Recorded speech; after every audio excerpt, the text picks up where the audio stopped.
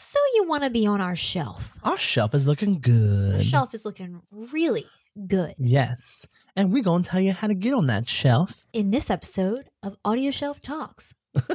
So get on our shelf and listen up. Get on our shelf.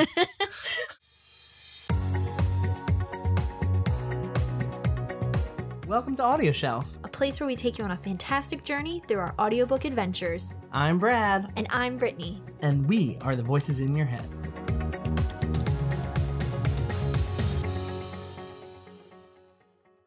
All right. So today we're going to be talking about what authors and narrators can do to pop up on our shelf. Yeah, exactly. What kind of things are in the books that we're looking for that we love. And why we have a shelf Mm-hmm. at all. Yes. I mean, we need a place to put our books. Mm-hmm. So like that's the starting point there. But then also this was a concept that we came up with when we started Audio Shelf in 2016. Hence our name, Audio Shelf. Yeah. We really wanted to have kind of a nice conclusion for our episodes. And so that's where the shelf it or shove it concept came up. And we wanted to have, it's kind of like an award. I mean, it's not really an award. Like we don't send people like trophies and stuff. No. Like, oh, you won a place on our shelf. But Congratulations. but it's just our thing, our star rating, basically, is what I'm trying to say. Yeah. A lot of people say, oh, we'll give a star rating or we'll say that it's a keeper or something like that. But this is our way of being original. Yeah. And saying this book was really good. Yeah. And it's a lot easier to understand. I mean, 3.5 stars. What does that mean? Is that good? Is that something that you would recommend? Is that something that I would like because we're all different people? Yeah. Like, what does it mean? So we condensed that star rating down to just being 2 different choices. Either we shelf it or we shove it. Sometimes we share it if we really feel passionate about the message, but not so much wanting to keep the book to ourselves. Yes. So that's a little bit of the history of the shelf it or shove it. And now we're going to dive into the things that authors and narrators, what we look for, that get those books on our shelf. Yes. So let's talk about narrators first. Yeah. What do you look for in a narrator? What I look for in a narrator is somebody who not so much does different voices for each of the characters. I don't think that you have to give a unique voice to everybody, but someone like Imogen Church or Caitlin Kelly or Kate Orsini. Yes. They do a great job with the attitude, the personality, giving something different that has not been explored so much. Yeah, it's that acting mentality. Yeah. These people are literally diving into these characters' lives to perform for you. And I think that's a skill that a lot of narrators don't have. Yeah. Honestly, it taught us when we were doing Left Hanging. For me, it was, I looked at the narrators that are on our shelf currently and used them as inspiration for how I could make each of my characters not just in a single lane, but like sharing the spotlight a little bit. I was exhausted after narrating Left Hanging. Oh my gosh, yes. I was exhausted. I was saying I'm all these characters. I'm putting myself in their shoes. How do other narrators do this book after book? This is all they do. Yeah. Caitlin Kelly had 10 books come out in last winter. Oh my God. It was just like, what? How do these people just jump into these different roles? No. And that's why they mean a lot to us. And that's why we created Audio Shelf, to show people these narrators are giving these words justice. Yeah, to celebrate them. Because, I mean, Lauren Ezzo, there's only one of her, and she does an impeccable job at what she does. And each narrator's different. Yes. That's the amazing thing, is that we can tell between Lauren, Caitlin, one of the other ones that we love a lot. We can tell the difference between who they are just by the voices that they give each of their characters. Yes, definitely. Oh, so when I look for a narrator, I'm looking for definitely the sass and the attitude that they give to their characters. If their emotions are there, if they're giving me deep, heavy sighs when their character is distressed, I'm like, yes, please give that to me. You love a deep sigh. And Kate Orsini is the perfect example of that. She's just like, I'm like, yes! She takes sighing to like a new level. She really does. And Imogen Church, like the fact that she can grumble when a character grumbles, she's like, she'll meow. Yes. She will meow. She gives life to cats. She gives life to cats. I don't even know what I'm saying. But it's just these people are really encompassing the emotion that the writers are putting into the words. And I really love that. I do love a full cast album. Or not a full cast. Full cast album. Full cast. Like a Broadway show.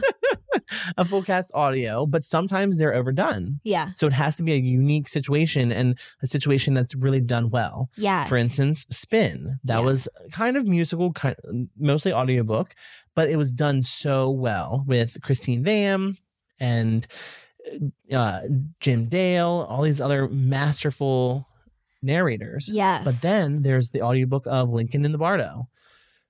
Truly the worst full cast audiobook I've ever heard in my life. Yeah. And it wasn't done right.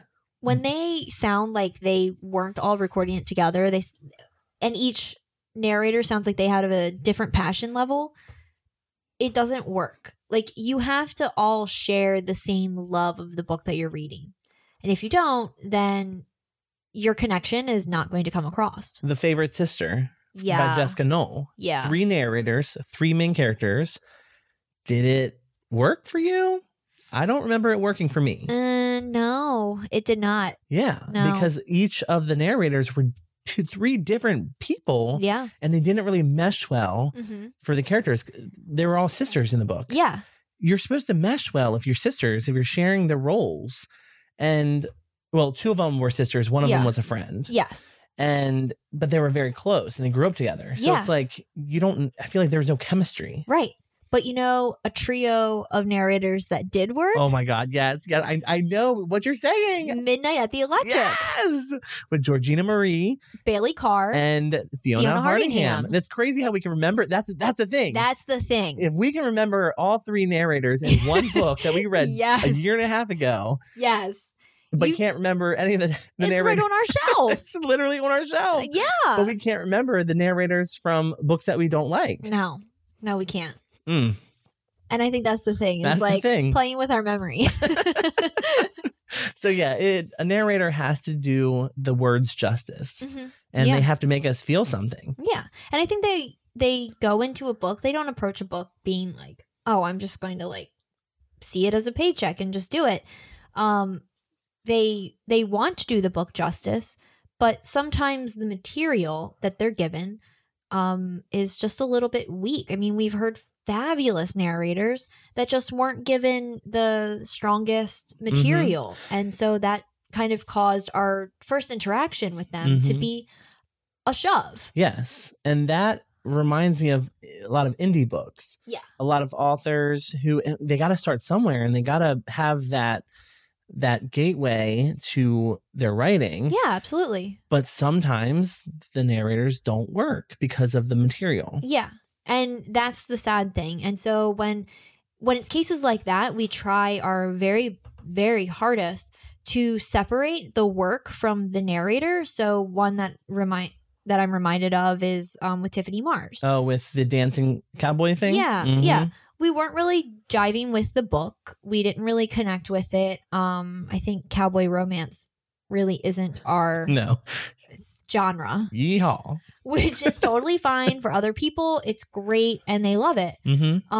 But for us, it wasn't. But we saw what Tiffany was doing and we knew that she was going to be a big narrator. Yes. She's someone who has that voice and she has that like go-getter attitude and she's great. Yeah, she has that personality and it's truly remarkable of what narrators have the power to do. And so I feel like for that one, I can't remember our outcome for it. I know we shelved the book, but I can't remember if we shelved Tiffany. We shelved Tiffany. Yeah. And she's still on our shelf. Yeah. I mean, we have her in a little bottle with air holes. Don't worry. Don't worry. Tiffany's safe.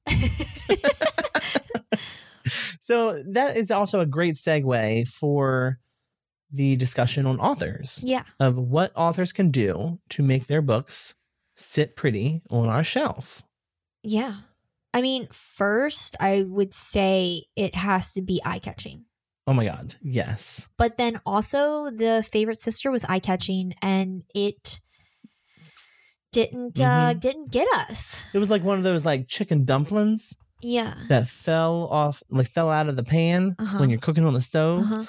And it's like, do I let that ruin my stovetop? And then you're like, yeah, I'll get to it later. Yeah, I'll get to it later. And then when I get to it later, I'm angry with myself. Yes. Because I said I should have took that off quick. Yes, exactly. Your metaphors, your analogies today have been on point. Thank you. But yeah, it starts with the cover for us. That's what draws us in, and which is the publisher. Yeah, which is the publisher. Yeah. What we've learned through talking with our author friends is they don't have much say in the cover, which is surprising. So I would say for like production companies, like you can never do enough. I feel like it's almost easy to make a nice, approachable cover. Yes, even if it's an indie book. I mean, the not Woman in the Window, The Window Man. Oh, yes. That was a very short, that was like an Audible exclusive. It was free. It was 10 minutes long, but it had an intriguing cover. It didn't have to have like a creepy man like poking his head through a window or like doing the obvious. It was just an object that had a nice font with it. I mean, really just look on Pinterest. You get lost at some font combinations and publishers. You can find exactly what you're looking for that will be approachable to a reader. Definitely. And then another thing is the idea of a description. Yeah. Don't give everything away on the back of your book. Give us some mystery. Leave us to want more from the pages. I mean, that's what the description's supposed to do. It's supposed to just give us a little taste, and then we're supposed to want to pick up the book and continue on. But I feel like with a lot of publishers of the smaller indie books, it ends up being a thing where they're just like, okay, well, all of the action-packed stuff happens in this thing, and so we need to describe all of the action-packed stuff that happens because that's going to be what draws people in. It's just like, no, take a step back, set yourself some limits. If you only get one paragraph of 4 sentences for a description, but it's powerful, that's going to get you more readers than 5 paragraphs of the entire book. Yes. And then the opposite is please don't leave it so vague that we don't know what the book's about. Yeah. Like I hate when sometimes on the description, it's like a quote from the book. Yeah. Or it's like a wannabe quote that never found its home in the book and the author really wanted to use it. So it's just like, leave him alone or he will be free. Yeah. And I'm like, what does that mean? What does that mean? It's a book about like romance. And I was like, what? And then it ends up being about like angels or something. Yeah. I'm like, that was not enough. Yeah. There's a couple that we read the description for and then we actually read the book and none of what was in the description took place in the book. Correct. I'm like nothing. What book were we reading? Yeah, exactly. Like I felt like sometimes we got the wrong book. Exactly. So, that's kind of what the publishers can do to get on our shelves. But the authors, I want an author who has an original concept. Yeah. Who, even if it isn't an original idea, make it original. Yeah. This isn't the first time, an author, I'm talking about Emily Carpenter, it's not the first time an author has wrote a book about someone trying to take over someone's legacy at a company. Yeah. But the way she did it was truly remarkable. Kimberly Bell. It's not the first time that someone has faked their death. Yeah. Or plotted something. Yes. But she did it original. It's always there to elevate and to not confuse. So we had that issue with Liane Moriarty's Truly Madly Guilty, where the book, we had high hopes because we had just finished Big Little Lies. Yes. And we had gone to the premiere of that and everything like that. And we were really into this book and wanting it to be the same kind of ride that we had with Big Little Lies. Mm-hmm. But the problem was that how it was presented and how it flowed, it could have been novella length, 100 pages, and had the twist in there and not had this back and forth of like time jumps and party going and not party going and friendships ending and weird affairs and stupid little kids, people dying, dumb kids falling in lakes or whatever, fountains. There was just a lot going on and it was confusing to follow. There was no focus. Right. And so we felt that it was a shove because it didn't connect with us. We didn't like the jumping back and forth. And this is not to say that, you know, authors have to write books for us. Like, we're not going to always be your target demo. That's a good point. But we're just saying that for a book to end up on our shelf, for us to see it as a success, like in our eyes, these are the things that we look for. Mm-hmm. And of course, I think we're all looking for something different. Yeah. I would love, I fall in love with stories about kids finding out their identity and who they are. I love stories about, oddly, addiction and recovery and seeing someone beat it. And so we're definitely looking for things. Weird. It's a gross. Beat it? Yeah. I meant like beat the addiction, not themselves. I'm not talking about masturbating. Get your head out of the gutter. You just slipped it in there. I just wasn't sure. But we're all looking for something different in the books that we read. And I like your point as just because we're saying this doesn't mean another person might not enjoy it. Yeah, I mean, what ends up on our shelf might be on somebody else's shelf list, or what's in our shelf pile may be on somebody else's shelf. And we've had those moments where I've shelved something and you've shoved something, and vice versa. We're all different, and so we all connect with different flows of books, voices of characters. I know you have had issues with people who have accents in books. Yes, I do. I do. And I love them. Yeah. And so I always shelve those books and you always shove them. And then the opposite for like the historical things. Sometimes you jive with those a lot more than me. So you shelf them and I shove them. And it's all just personal preference. But and when an author really takes me into their world and gives me all their emotions and makes me go on this excursion with the characters, that's another thing. I'm like, I love this and that. I want more. Yes. And that's what I love about a book. Yeah. I'm very much into like the psychological thrillers. I would say that that's my favorite genre that we do. Definitely. And that's the one that I always want to be doing. Yes. And I love this idea of messed up people and these sick, twisted people going after these poor, sad, desperate people, and then the desperate people winning. Yeah. Oh my God. Like those underdog stories are the best. Yes, I love it. Because you know that they're not an underdog, but these sick, twisted people think they are. Yeah. And so you just have to wait for the underdog to figure out that they're not the underdog, that they have the upper hand. And then when they do, it's just like light bulb moment. Yes, heavenly angels singing. Yes. So I definitely like psychological thrillers. You know, I think we also like our horror. Yeah. And, you know, I really like the YA contemporary or rom-com.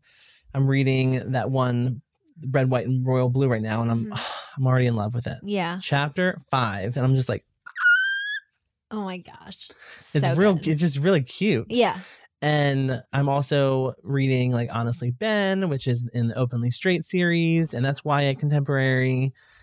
We also like our retellings. Yes. So we do like a lot of different genres, but they all have one thing in common. It's really deep characterization. Yes. And powerful authors that know how to build a world around those characters. And not make it so flipsy flopsy or we're lost in the details. Yeah, exactly.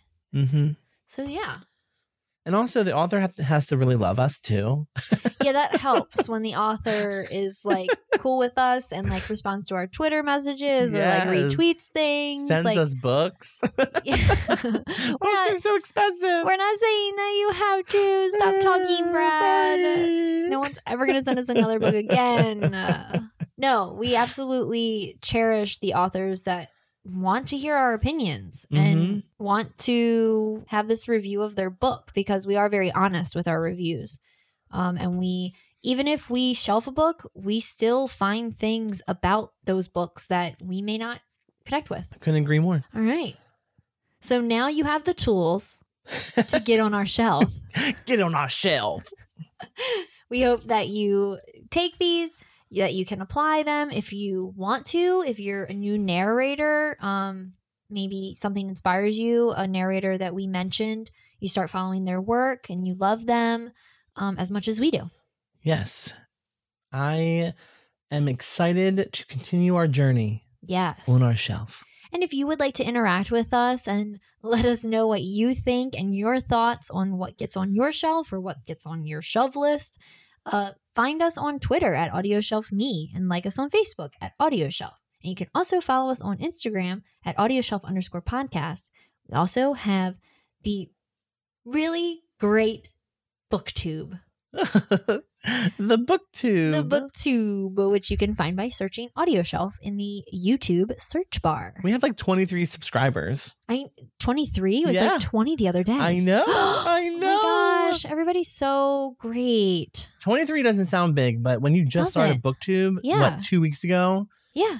Yeah, it's pretty big. It's really nice, and I want to see more interaction, and I want us to interact more with the BookTube community as well. It's just so intimidating. It's overwhelming. Yeah, like we don't know where to start. Because these are our faces. Yes. If you're a booktuber and you're listening to our podcast at the same time, please reach out to us and let us know how you first started and your awkward experiences. Yes, please, so we can be friends. As I feel like we don't see those awkward experiences. These people must be really good. I know. We just need practice. Yeah, we do. We're getting there, though. We are getting there. We are.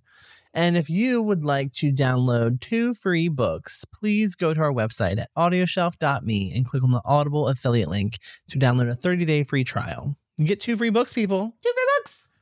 You can't beat it. You can't beat it. Oop. You can beat it, but you shouldn't right now. Yep. All right. Grab a sock. Until next time. Bye.